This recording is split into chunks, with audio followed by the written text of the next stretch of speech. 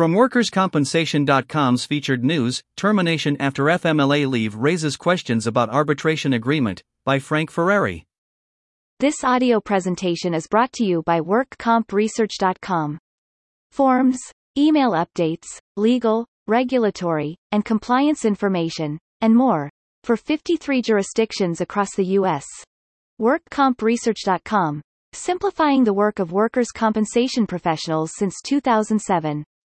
Somerset, New Jersey, WorkersCompensation.com. When an employee asks for FMLA leave, any legal question that comes up as a result tends to focus on whether the employer properly granted or denied the employee's time off.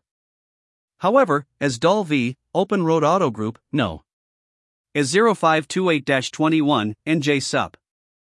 CT APA Div April 18, 22, unpublished, recently showed when an employee was terminated after FMLA leave, an employer's handling of an FMLA situation may lead to questions regarding portions of an employment contract, such as an arbitration agreement. A service manager for an automobile dealership disagreed with how the dealership handled guidelines related to the COVID-19 pandemic, including social distancing, non-essential business protocols, and representing aspects of the business to customers. FMLA, termination. The manager took a period of approved FMLA leave. He notified Human Resources of his return to work date.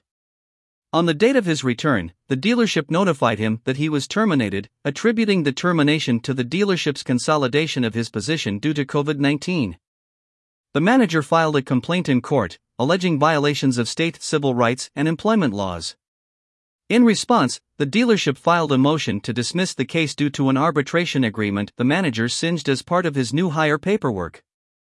In support of its case, the dealership reported that the arbitration agreement was a condition of employment, but the manager countered that he did not attend a new hire orientation and that he did not receive any instruction regarding mandatory binding arbitration.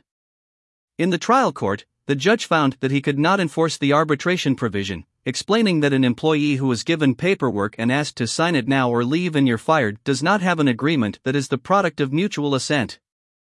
The judge held in the manager's favor, prompting the dealership to appeal. Mutual assent? Under New Jersey law, an arbitration agreement must be the product of mutual assent, and if the parties agree on essential terms and manifest an intention to be bound by those terms, they have created an enforceable contract.